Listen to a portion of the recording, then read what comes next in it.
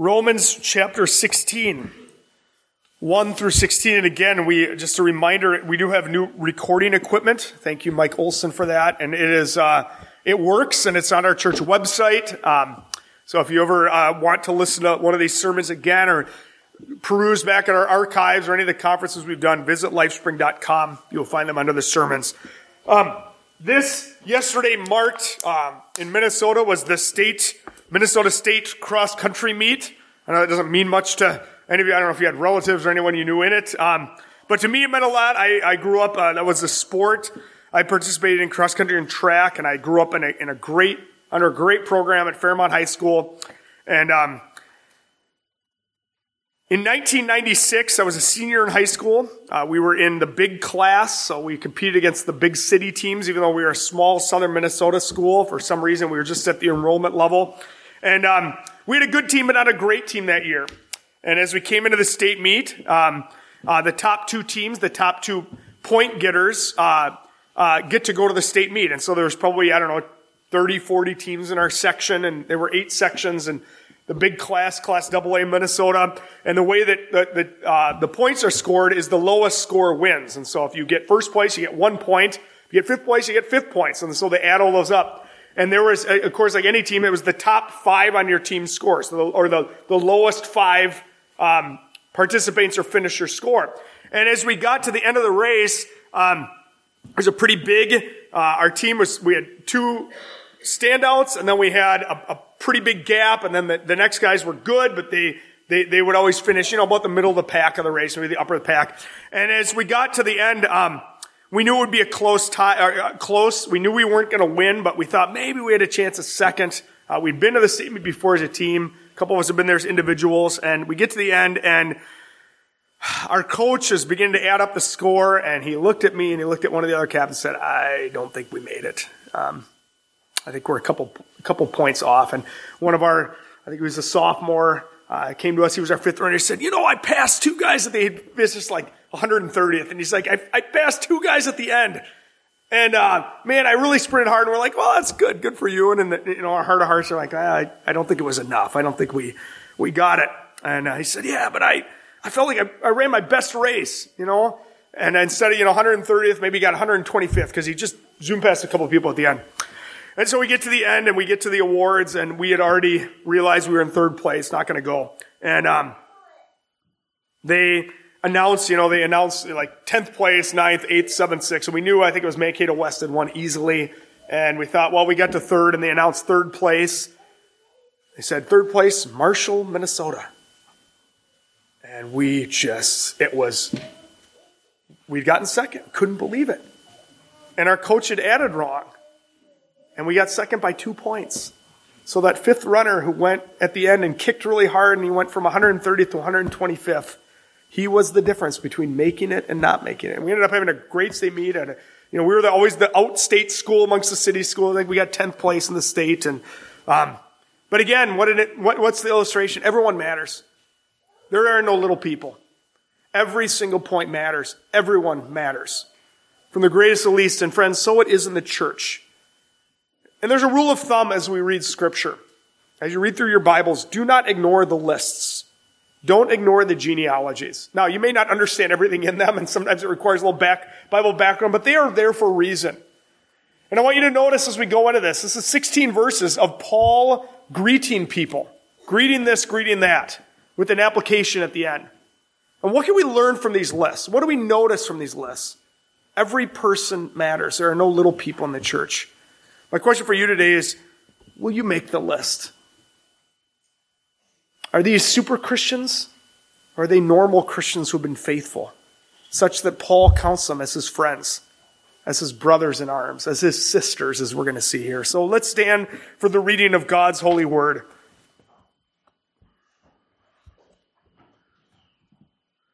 I commend to you our sister Phoebe, a servant of the church at Cenchrea, that you may welcome her in the Lord in a way worthy of the saints, and help her in whatever she may need from you, for she has been a patron of many and of myself as well. Greet Prisca and Aquila, my fellow workers in Jesus Christ, who risked their necks for my life, to whom not only do I give thanks but all the churches of the Gentiles give thanks as well. Greet also the church in their house. Greet my beloved Epaphras, who was the first confidant to Christ in Asia. Greet Mary, who worked hard for you. Greet Andronicus and Junia, my kinsmen and fellow prisoners. They are well known to the apostles, as they were in Christ before me. Greet Ampliatus, my beloved in the Lord. Greet Urbanus, our fellow worker in Christ, and my beloved Statius. Greet Apelles, who is approved in Christ. Greet those who belong to the family of Aristobulus. Greet my kinsman Herodian. Greet those in the Lord who belong to the family of Narcissus. Verse 12, greet those workers in the Lord, Tryphania and Tryphosa. Greet the beloved Persis, who has worked hard in the Lord. Greet Rufus, chosen in the Lord. And also his mother, who has been a mother to me as well. Greet Encycrius, Phlegon, Hermes, Patrobas, Hermas, the brothers who are with them, and the brothers who are with them. Greet Philologus, Julia, Nereus and his sister, and Olympus, and all the saints who are with them. Greet one another with a holy kiss. All the churches of Christ greet you. This ends the reading of God's holy word. The grass withers and the flower fades, but the word of the Lord stands forever. Thanks be to God. You may be seated.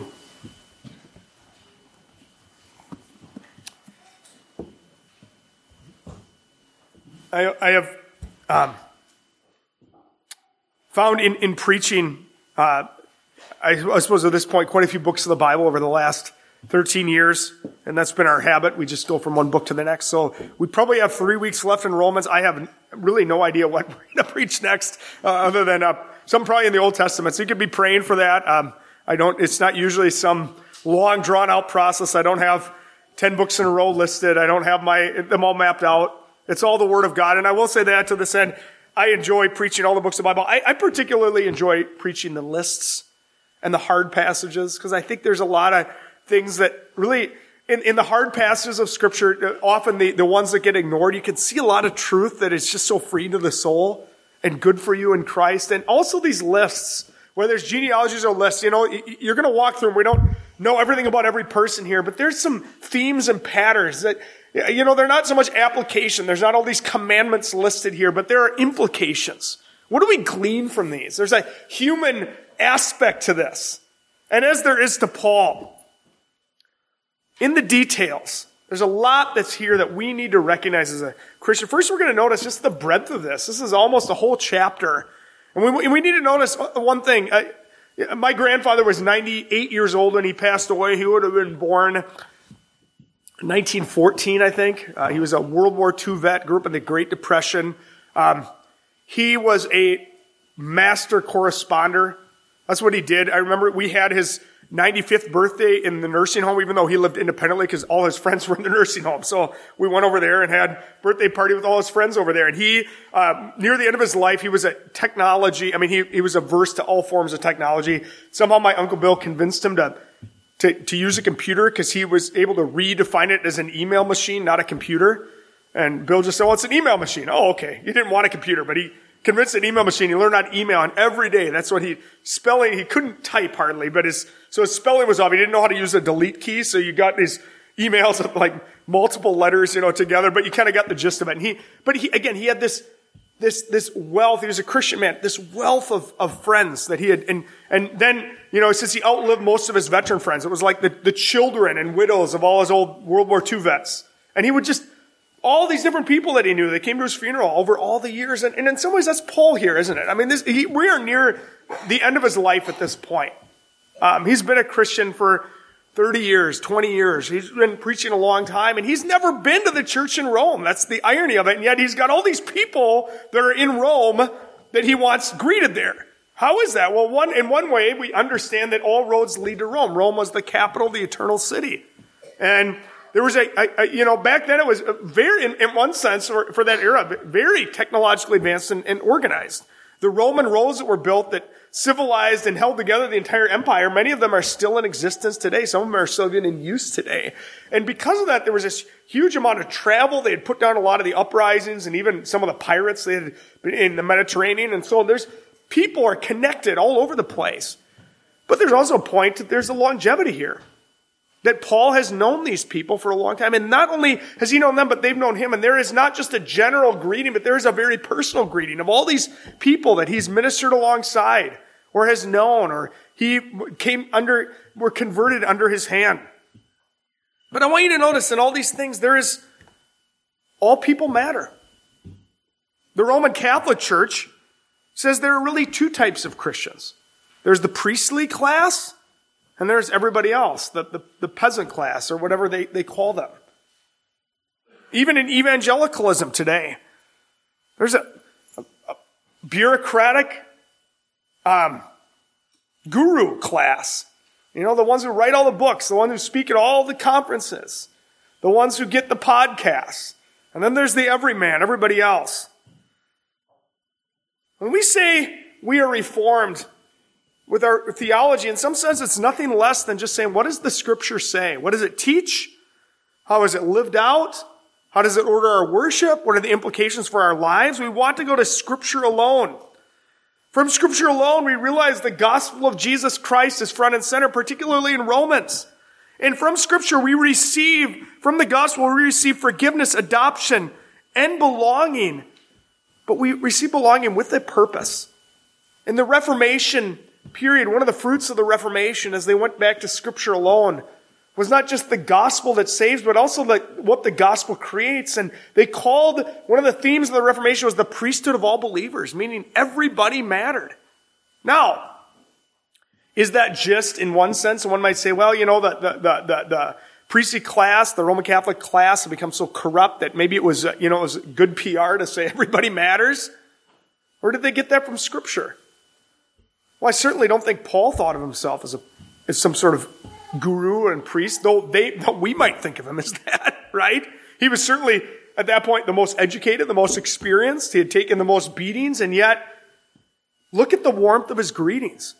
He was anything but some high, sophisticated intellectual looking down upon his peasants. He was a warm and personal person. He was a warm friend. And all of a sudden, these people in these lists that never wrote a book of the Bible and you've never heard about anywhere else in the Bible, all of a sudden show up. What would it be like to make that list? And why did they show up? Isn't that a glorious thing? Paul had friends. Friends, I want to say by implication, this is what the gospel creates in us. Not merely a sense of, we should go to church because it's important. It's the Lord's Day worship. But as we see at the end, far greater than that, greet each other with a holy kiss. There's a warmth to our relationships. There's a personalness. There is no people who don't matter. And not only this, but we are commanded to greet each other warmly. We are commanded not just to bear with one another, but to like each other, to appreciate each other. Not merely working contracts with other people. The gospel creates a unity, a community, affectionate relationships with one another. In some senses, chapter 16 is the icing on the cake for chapters 1 through 15. All that theology talk about what is the gospel, what is truth, how is a person justified before the Lord. And in the presumption that if applied correctly, the church in Rome will also be frosted delightfully and beautifully as the icing on the cake. Meaning this good theology creates warm people. Bad theology creates suspicion.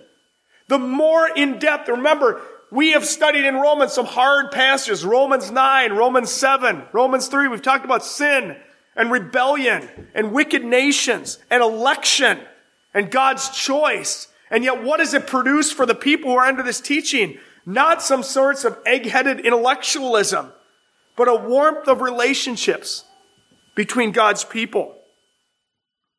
Jim Elliff, who was here a couple weeks ago, said in one of his talks, he said, Paul had 39 workers listed in his epistles, fellow workers. I heard another scholar once say that he never traveled alone. He always traveled they estimate between 7 and 15 fellow Christians and workers are always with him. He was no aloof, cranky scholar, but a warm friend.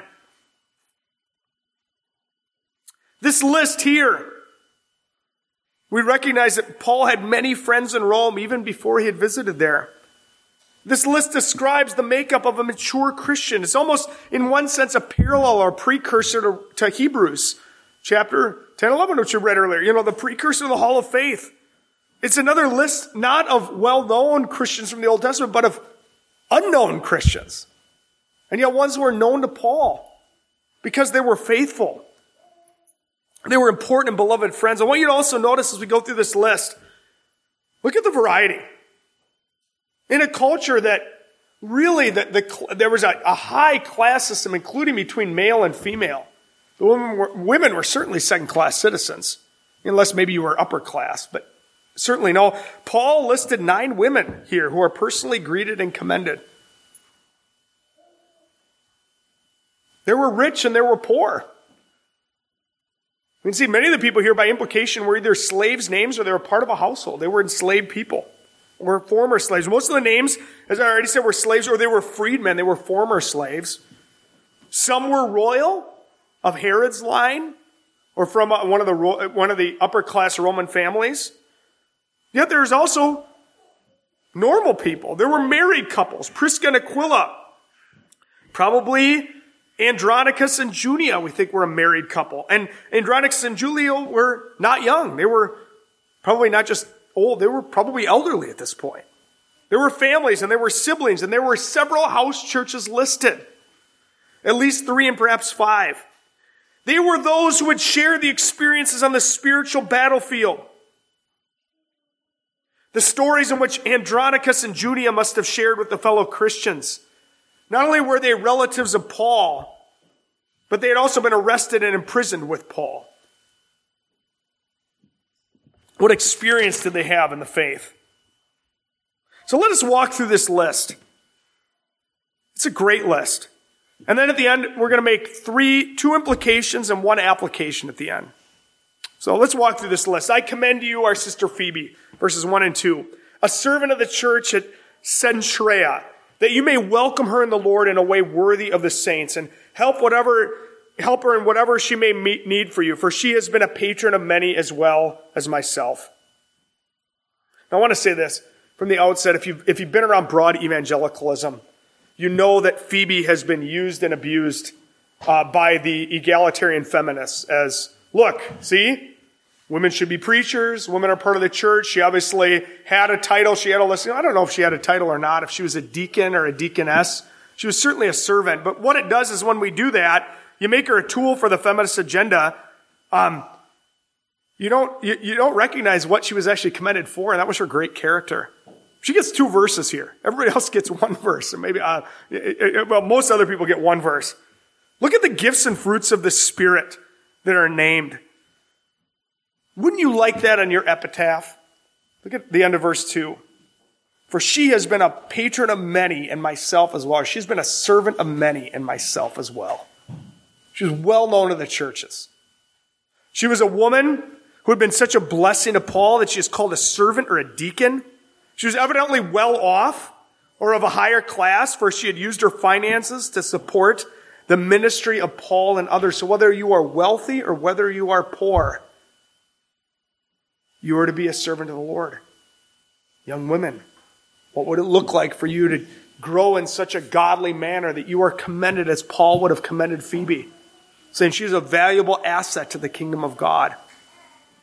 Paul is not a man that just commends the other men, but he sees these beautiful Christian women who are godly, who use their means, and he commends them in this passage again and again. So again, what we see here, far from making some sort of feminist kind of agenda where there's going to be conflict between the sexes. Let's prove ourselves. No, this is just saying, honor yourself and be a godly woman. Paul honored them. He utilized men and women in the ministry.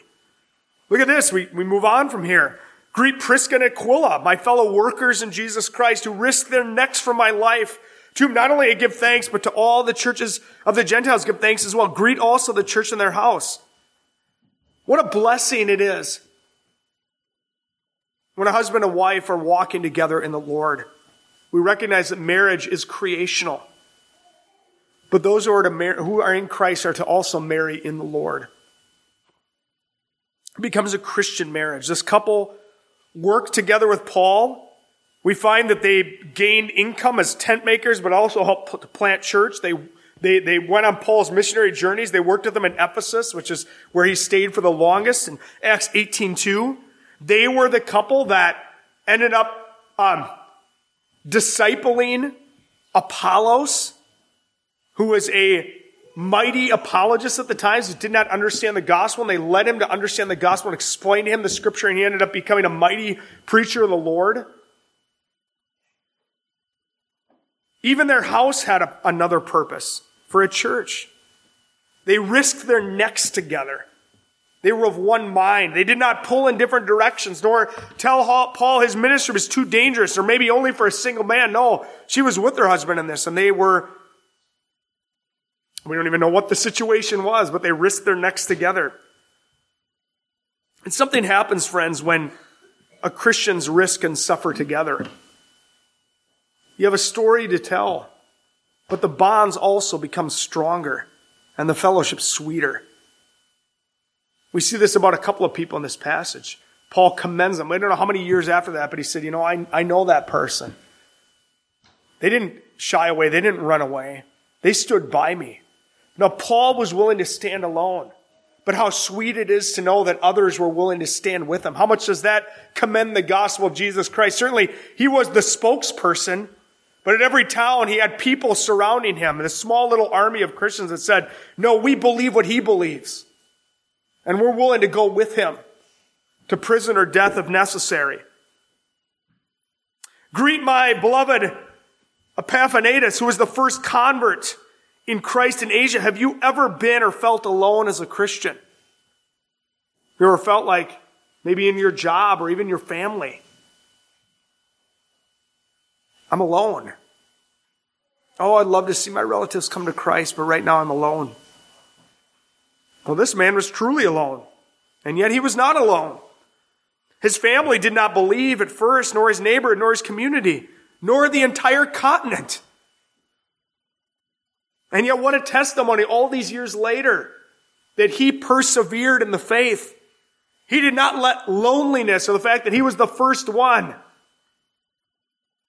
Now seeing the fruit of many other converts and churches all over the continent. Friends, this is also the power of the effectual calling and the promises of God in Romans 18. Or other passages say, who began a good work and you will complete it, carry it to completion. Friends, if you are to a degree alone in the faith in your family or amongst your coworkers, your neighbor, do not despair. Trust the Lord. He is commended for this, that he persevered. Somebody had to go first, and God chose him to be first, and yet he persevered in the faith. The Lord will not let you go. And you pray for blessing, and you will see other people converted. We believe in the promises of God. Greet Mary, verse 6, who has worked hard for you. A hard-working, productive woman in the church. One of the 9 women who are listed in this passage. She was probably Jewish, but perhaps she was Gentile. It was a fairly common name. Verse 7, greet Andronicus and Junia, my kinsmen and fellow prisoners. They are well known to the apostles, as they were in Christ before me.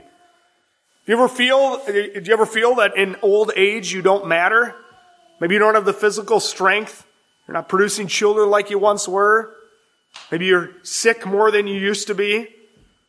Frail more than you used to be. Thinking about downsizing your house, not upsizing your house. Retired. Maybe you're retired from earthly vocation and you kind of wonder sometimes life was purposeless. You ever feel like in old age you don't matter? We'll meet Andronicus and Junia. They were elderly. How do we know this? Their testimony preceded Paul's conversion, and Paul was a pretty old guy at this point. They personally knew and were well known to Jesus' original disciples. Many of whom at this point had been martyred, they had been some of the first to come to Christ, most likely. And now they had seen many of those apostles, many of their friends martyred and killed for the faith, and yet they continued on. They were still a valuable asset to Paul. They were well known. They didn't write an epistle. They didn't get mentioned in other books of the Bible. And yet the apostles knew who they were. They weren't the ones writing doctrine for the church, but they sure were faithful Christians. In fact, not only this, Retirement? Can you imagine being old and getting arrested for your faith? Fellow prisoners, Paul refers to them as. I'm reminded of that story that Corrie ten Boom tells in The Hiding Place, which you should read some point if you've never read that. It's a great book. One of my favorites. She tells a story, at the point where World War II hit, or right before World War II, where Dutch Holland, where they lived, the ten Boom family, it was Casper ten Boom, the father, and he was in his 80s at this point, and his 2 single daughters, and they owned this watchmaking shop, and they were fairly well known as very good watchmakers, but they were also known for their Christian character. And they were not young women, and he was not a young man, but at all of a sudden when Holland gets invaded, they were some of the first. It was just their Christian conscience. Of course, they were going to protect the Jewish people. They were going to hide Jews. They were going to resist the Nazis. And the story is told that, and they knew, when you read the book, they knew at some point they would get arrested. They're going to get, as sneaky as they were, they're going to get found out. And they get arrested one night after they had protected many Jewish people and been part of the resistance. And they take them all off into the kind of the prison, the holding cell, and they're booking them into jail, and they're going to send off them to the concentration camps, right? And they said as her father gets led through, shuffled, kind of this gasp goes up from the prison guards because they know who he is. He's a well-known, well-respected, everybody loved the guy, and they looked at him and they said, you're an old man, Mr. ten Boom.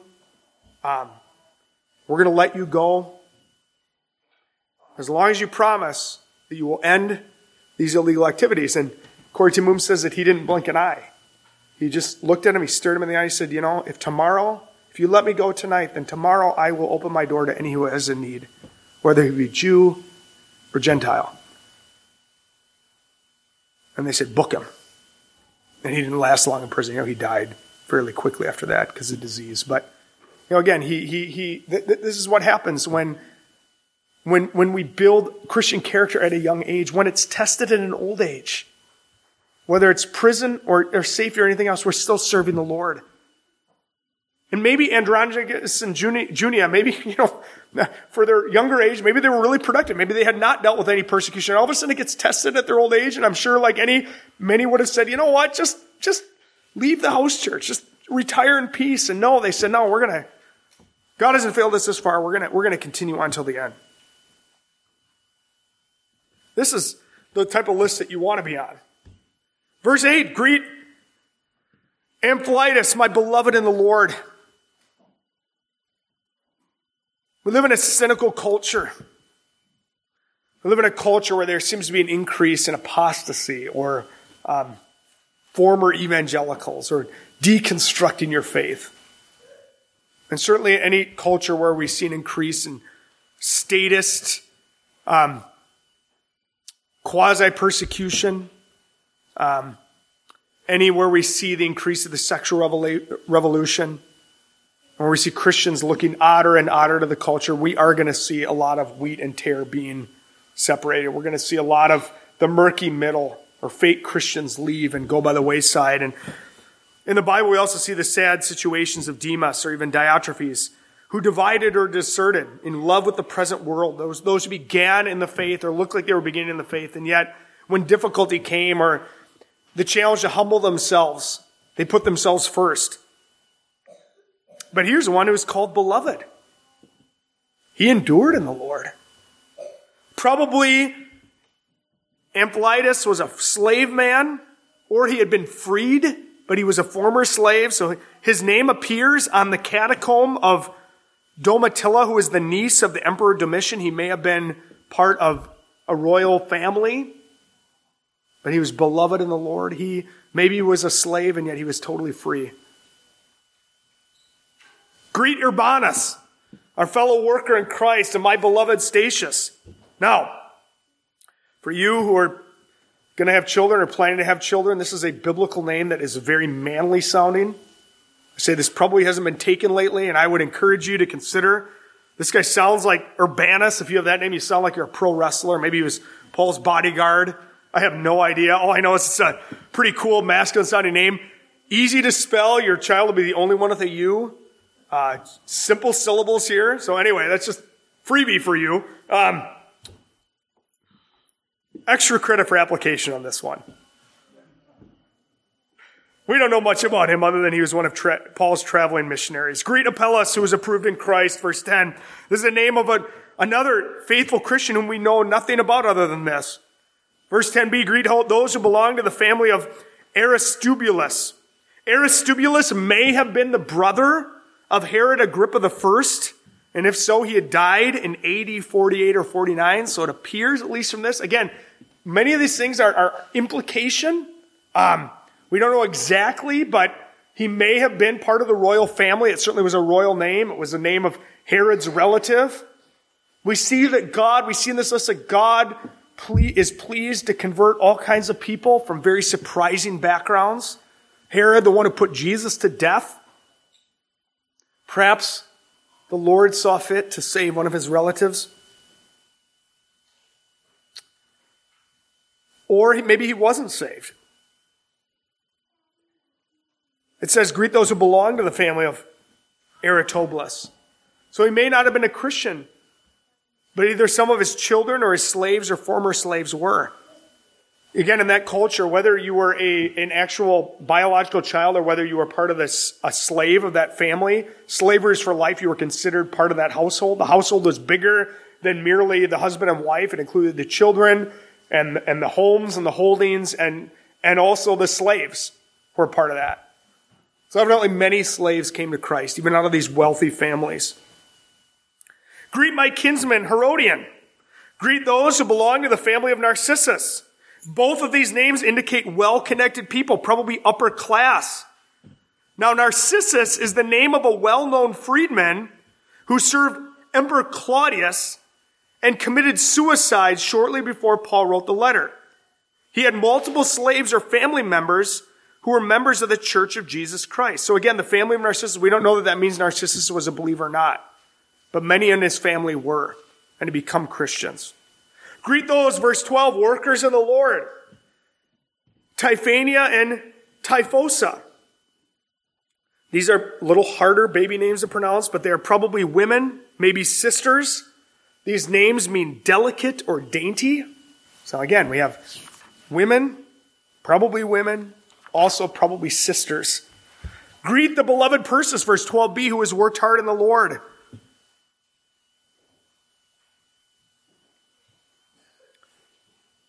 And wouldn't that be a great epitaph to be told? To be known as a hard worker in the Lord. In a culture like ours today, which honors sloth and purposelessness, I can hardly think of any greater commendation or reputation than saying, you were flaky or you were lazy, and yet for a Christian, we are to be hard workers in all things. Do all for the glory of God. Whatever you do, work at it with all your heart as working for the Lord, because even your works, even the works that you considered secular, are not purposeless in the Lord. They have great purposes for the kingdom of God. So whether you're tending at home or working outside the home, all things are to be done in the Lord, but also when we work at evangelism, work at the church, we work hard for the Lord. He's a faithful man. Could have been a slave or freed person. Greet Rufus. Now, this is the one we're going to spend the most time on before we conclude. Greet Rufus, chosen in the Lord, and also his mother, who has been a mother to me as well. Now, I'm not going to ask for a show of hands, but how many of you have heard of Rufus before? That name might sound familiar in the Bible. We read a little section from the very excellent website Got Questions, which is an easy website to look at. The Bible mentions Rufus in two places, and we can assume that they both speak of the same men. So again, what I'm saying here is it's speculative, but it's speculative with a lot of evidence there, right? So it's not just way out in left field. In Mark 15:21 and here in Romans 16:13, the name Rufus is mentioned. The first mention of Rufus is in the context of the events on the day that Jesus was crucified. Due to the horrific abuse that Jesus had already undergone, so again, this would have been 30 years ago, he was unable to carry the heavy wooden cross the Roman soldiers laid upon his back. So you remember what they did? They grabbed or press ganged into service, just a man standing by the side of the road.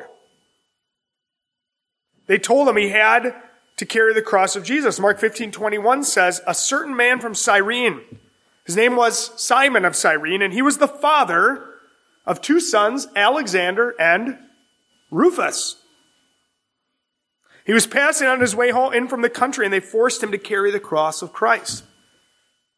Now, in order to understand, Got Question says, why Simon of Cyrene was identified as being the father of Rufus, we need to remember that Mark most likely wrote his account of Jesus' life while in Rome for Roman Christians. He would have used the names that were familiar to the church in Rome. They might not have known who Simon of Cyrene was, but they certainly knew his son Rufus. We can connect Rufus with Rome because of Paul's letter to the Romans many years later. In Romans 16:13, as we're reading today, he wrote, greet Rufus, chosen of the Lord, and his mother, who has been a mother to me also. Since there are only two places in Scripture that mention the name Rufus, it is highly likely they are speaking of the same person. For these two mentions, we gather that Rufus was a believer and the son of the man named Simon who was forced to carry the cross of Jesus. It would appear, based on what Mark and Paul write, that Rufus and his family became Christians after Jesus' death and resurrection. Now, Got Questions has one more paragraph, and it's worth listening to. It said this, we can only imagine the great impact that carrying Jesus' cross had on Simon of Cyrene. Did Jesus speak to Simon on that agonizing journey to Golgotha? Did Simon know whose cross he carried? And did he go home and tell his wife and sons what had happened? As part of his divine plan, God chose a man named Simon to encounter Jesus only hours before he died in order to bring salvation to Simon's household. Read Isaiah 46:11. We can only speculate about the details that follows, but we do know at some point Rufus and his mother became Christians and were part of the church in Rome. Rufus and his brother Alexander, who is apparently also well known in the church, or Mark would not have mentioned them. And Rufus and his mother must have been quite active in ministry based on Paul's specific greeting to them. The story continues a little bit. In Acts 11:20,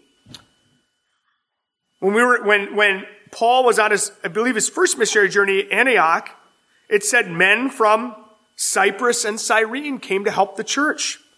In Acts 19:33, it said there was a mob in Ephesus, and Paul was facing this mob, but he was not alone. There was a man named Alexander who stood with him and faced the mob. The men from Cyrene were those Simon of Cyrene's family, Rufus and Alexander.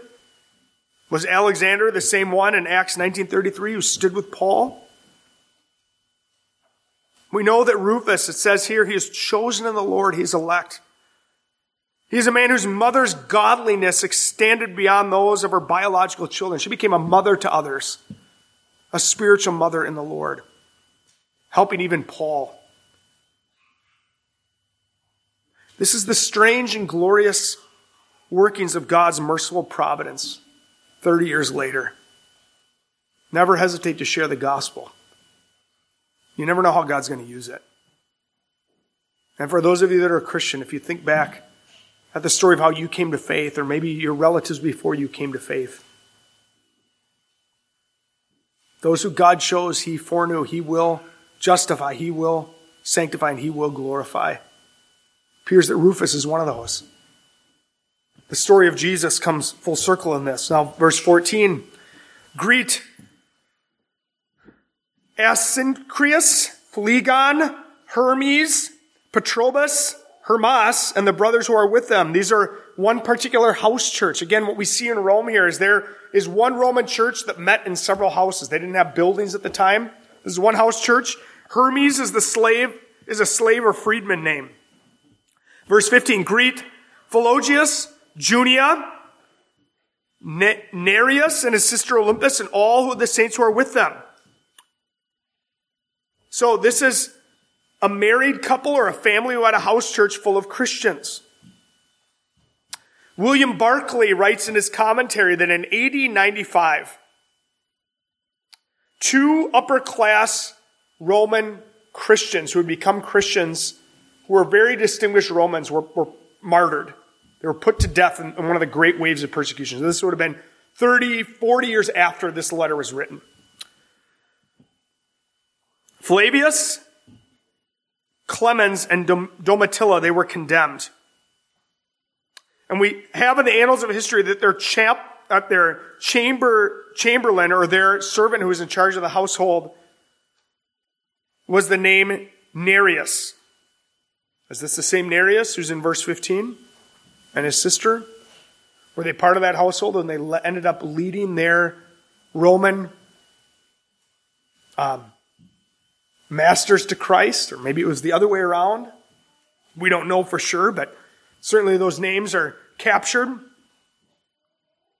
Was every one of these people a mature Christian? Were they all of the same level of maturity? Probably not. We know that.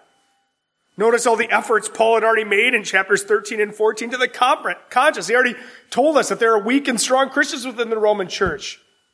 But even a weak Christian can be beloved in the Lord and be faithful in the Lord as they grow in the faith. Think of the legacy of grace, all those seeds that have planted, all those years in Jerusalem and Antioch. And as the church went out, now it's kind of converging again on Rome 30 years later before the great persecutions. The church here may not be big, but it's full of beloved people and faithful people.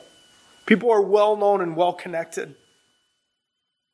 And friends, for you young people, you stay strong in the Lord. And you serve the Lord even at your young age, even in the church. And you spend time in the Word. And you be a friend to others. And you will find that you may not have tons of friends like the world would have you have. You may not be big on social media. In fact, maybe you should not try to be big on social media.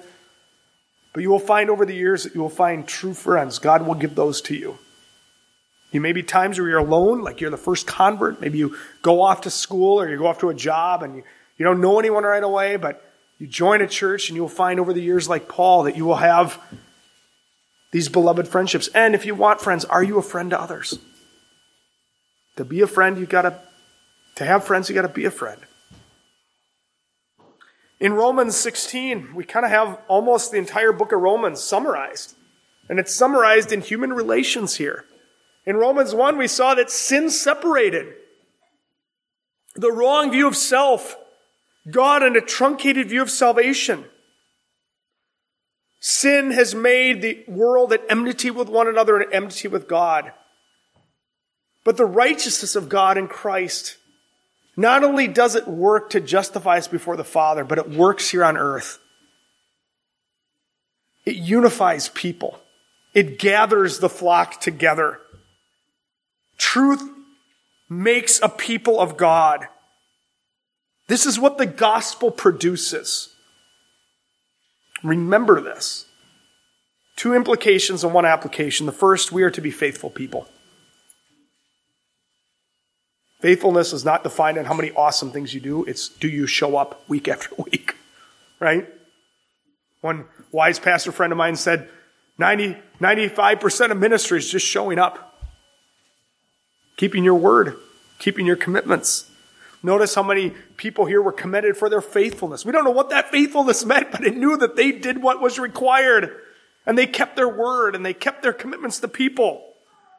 That's first implication. We are to be faithful. Second, we are to actively participate in the work of the gospel and in the church. There are no anonymous people. There never can be. Join the body of Christ. Show up. Participate in what you can. And God will use your gifts. But before you use your gifts, He'll use your participation and faithfulness. I've had people that have come through here over the years and they've kind of self-proclaimed teachers, right? And usually first thing when somebody tells me they're a self-proclaimed teacher, it's, I wonder what this means, right? And I've seen some of the same people that, boy, you're not going to teach here if you can't show up regularly, if you can't join, if you won't be faithful, if you won't participate. You don't get that right. Teaching and public ministry comes out of regular faithfulness. It's character that's built. But I tell you what, over the years, I've seen that sometimes the people that tend to have the most influence in the right way are not always the one that's preaching or teaching, but it's the ones who are faithfully serving and being friends and checking on people when they're in the hospital or praying for people or getting to know the young people. I remember that from growing up. I grew up in a church and I remember the faithful couples and the older people who knew my name. I didn't necessarily know a lot about them, but I knew they were there all the time. And I remember that was what marked being a faithful Christian. They were evangelizing. They were participating. Be faithful. Actively participate. And third, finally, and this is the only commandment. Some of you, it's your favorite commandment. Some of you, it makes you a little nervous. Greet one another with a holy kiss. I know Andy said he couldn't wait till after this to apply this commandment. He's going to start with his wife, of course. But greet one another with a holy kiss. Another way you can translate this, today it's translated, greet one another affectionately. Right? Back in that culture, there was some sense of, Roman, Italian, right? Maybe it was the, kiss each other on the cheek like you see in the mafia movies or whatever. But it was a warm and affectionate greeting, whatever that meant. It's a commandment here. There's the one commandment in this passage. The one application. The others are implications. The one application is greet one another with affection, with warmth. Now I want to mention this. By implication, look at this, verse 16 again. Greet one another with a holy kiss. All the churches in Christ greet you. There's a popular and dominant sentiment today within evangelicalism regarding how one comes to church. There's a sentiment that says this: it doesn't matter how you dress or if you're prepared at all. The highest value is if you can just be yourself and be authentic. Wear your emotions. Whatever mood you are in, don't fake it, because that would be wrong. I just read a post yesterday about commending, families whose kids run all over the church service. That's totally okay. They're being authentic, right? They're being real. While they're running around like maniacs. So just be who you are. Whatever you feel like, just that's how you're to show up, right? Let me say that sounds incredibly spiritual, because we have this thing against any sense of faking it or works righteousness or any amount of the idea of duty. We have this idea that I'm not going to do anything unless I totally feel it. So the opposite of that would be just, the highest value is just wear it all on your sleeves. Be who you are. Don't fake it till you make it, so to speak. Here in other places in Scripture, Paul doesn't hold to that sentiment. He doesn't say, if you feel like it, greet one another with a holy kiss. He doesn't say, if you're having a good day, greet one another with a holy kiss. This word means affectionate or warmly or in good spirits. Paul asks for greetings for them, and he calls them beloved often. This is a requirement and a command. If you don't feel like greeting one another, do it anyway, with a warm smile. The feeling will come after you do your duty.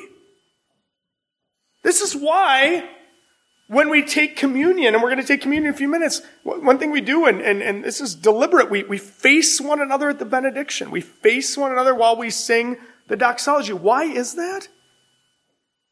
Because the blood of Jesus Christ, not only did it make us right with God the Father, but it gave us one another, made us right with one another. And when we have Christ in common, not only do we have everything in common, but we can actually affectionately learn to be friends with one another. So, when you come to church, prepare yourself, but come saying, whatever I feel like, I will serve others. I will be warm towards others. Now that doesn't mean that if you're having a bad day and you got something really tough in your life, you don't share that with others. There's an appropriate place for, obviously, confession and sorrow and things like that. But the general rule should be, look, how am I going to come and be excited to see people? Everybody's a little different in how they do that. But the commandment is for all Christians here. Paul was a brilliant man, a scholar. I think sometimes we get this stereotype of him that said, man, he was just this if you were beaten as many times as he was and you faced lions and all that, you might be a little cranky and guarded too. But yet this is, in one sense, the power of the God at work in his life is seen in a passage like this. There's anything but a cynicism towards God's people. He'd been betrayed by people. He had seen everybody in Asia Minor desert him, and yet Look at the warmth of his greeting. The one he says, you extend this to one another. He's just talked about you're going to have weak and strong Christians within your midst. And here's how you don't cause anyone to stumble. And then now in the next verse he's going to say, watch out for divisive people. But in the meantime, he says, when you see each other, greet each other warmly. For love covers a multitude of sins, and warm love covers even more than that. Why? Why do we face one another? Why do we greet each other warmly? Because we are blood-bought, elected from before creation family. We are an eternal family, a gospel family who is adopted by the Father. We will greet each other. We will persevere together. We will face lions together if that is what God calls us to do. But in the Lord, put on a happy face when you see your fellow believers in Christ. Let me pray. Oh, dear Father, I pray that God, that you would, Father, help us to desire to make a list like Paul would have made. Father, help us to evaluate our lives and ask ourselves, would we be somebody who is known as a faithful Christian? Would we be somebody that Paul wants to send greetings to? Father, I thank you for this church. I thank you for this blood-bought body of believers, and I pray that you would help us, Father, to greet one another warmly. I thank you for the hall of faith that is in this passage and all the implications. I pray that even these young children at a young age would learn to serve one another, would put on Christ's likeness. Father, I think and pray that as even in the midst today, there are people at all different levels of age, maturity, different social settings, different financial circumstances, even different health circumstances. We think of those who are absent today, who are sick, those who are in difficult and hardships, those who are here today and they're uncomfortable because of pain. Lord, I pray that in all things you would give us the strength with one another. Help us to love one another. Thank you for your love that is in Jesus Christ, for the eternal peace that we have with us. In your name.